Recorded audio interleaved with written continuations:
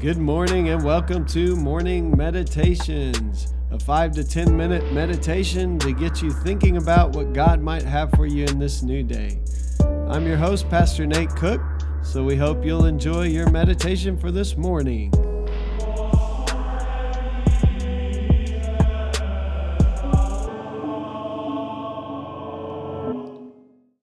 Hey, this is Pastor Nate and this is your morning meditation. It is Wednesday, September the 1st, 2021. So today we're reading again from the Lectionary Daily Office. We're reading today in James chapter 3, verses 1 through 12. It says this, "Not many of you should become teachers, my brothers and sisters, for you know that we who teach will be judged with greater strictness. For all of us make many mistakes. Anyone who makes no mistakes is speaking perfect, able to keep the whole body in check with a bridle. If we put bits in the mouths of horses to make them obey us, we guide their whole bodies. Or look at ships, though they are so large that it takes strong winds to drive them, yet they are guided by a very small rudder wherever the will of the pilot directs. So also the tongue is a small member, yet it boasts of great exploits. How great a forest is set ablaze by a small fire, and the tongue is a fire. The tongue is placed among the members as a world of iniquity. It stains the whole body, sets on fire the cycle of nature, and is itself set on fire by hell. For every species of beast and bird, of reptile and sea creature can be tamed and has been tamed by the human species, but no one can tame the tongue, a restless evil full of deadly poison. With it we bless the Lord and Father, and with it we curse those who are made in the likeness of God. From the same mouth come blessing and cursing. My brothers and sisters, this ought not be so. Does a spring pour forth from the same opening both fresh and brackish water? Can a fig tree, my brothers and sisters, yield olives or grapevine figs? No more can salt water yield fresh." Man, what a word for us today. I think it's one I could stand to hear every day. At the beginning of this passage, it talks about those who claim to be teachers. And those of us who speak for a living, we really have a job to keep this thing called the tongue in check, if you will. That there's so many things, so much power in the words we say, so much power in the way that we talk. I just have to be honest, as a person who likes to joke around, I have done more damage with careless words than I would care to admit.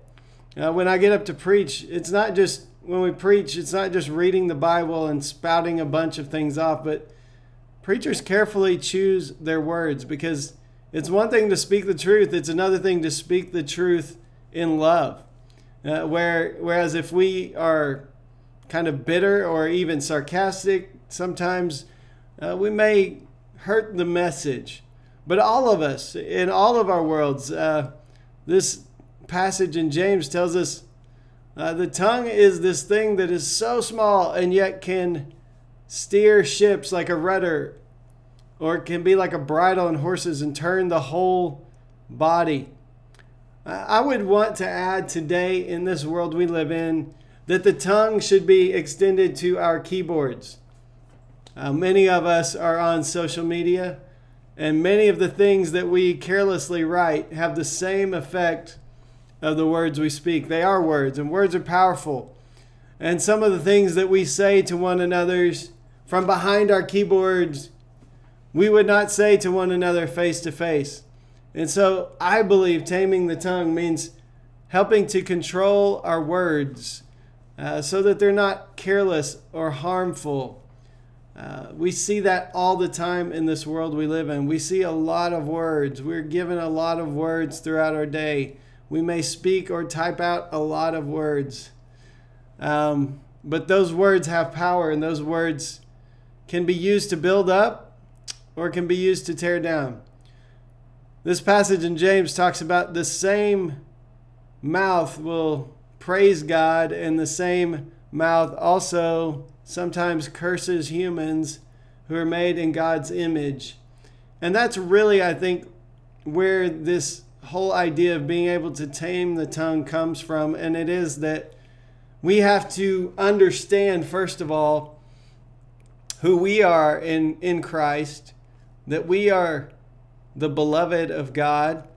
But we also have to understand that those we speak to are also the beloved of God. In this passage, it says that the tongue will praise God and curse those made in the likeness of God. Those who have God's DNA. Those who look like God, just like Scripture says we look like God. Just like we are created in God's image, the people we talk to on a daily basis are created in God's image as well. Whether we agree with them, whether they have upset us, whether maybe they've done something to frustrate us or not, that when we speak to people, we should remember the same God who loves us so deeply loves the people we're speaking to as well. And words should be chosen wisely because they are easy to spit out and hard to take back. In fact, sometimes the things that are said can never be taken back. And so today, as we go about our day, maybe one beginning practice is just to not speak as much. I'm finally starting to learn, and I'm 48 years old, and it's taken me a while. But not every thought that goes through my head needs to be uttered. It's a really hard thing to practice. I would encourage you to try it today. Not every thought that goes through your head necessarily needs to be uttered. Not every opinion you have about an issue on Facebook needs to be typed out. I can't tell you how many times I have typed long things out on Facebook and hit the delete button because the Lord was quickening my spirit to say, that may be true and you might even be right, but it may not be necessary. And so today I hope we will learn as Christians to guard our tongues, to speak encouragement and love, to speak to people as though we are remembering, and to remember that they are created in the image of God, and God loves them so deeply that He would even die for them, just like He would die for me. Hey, that's just a thought for this morning, and I hope you have a great day. Well, thanks again for joining us for this morning meditation. Hey, do us a favor, rate us on iTunes, or even leave some feedback about our podcast so that other listeners can know how much you enjoy your morning meditations. Hey, have a great day.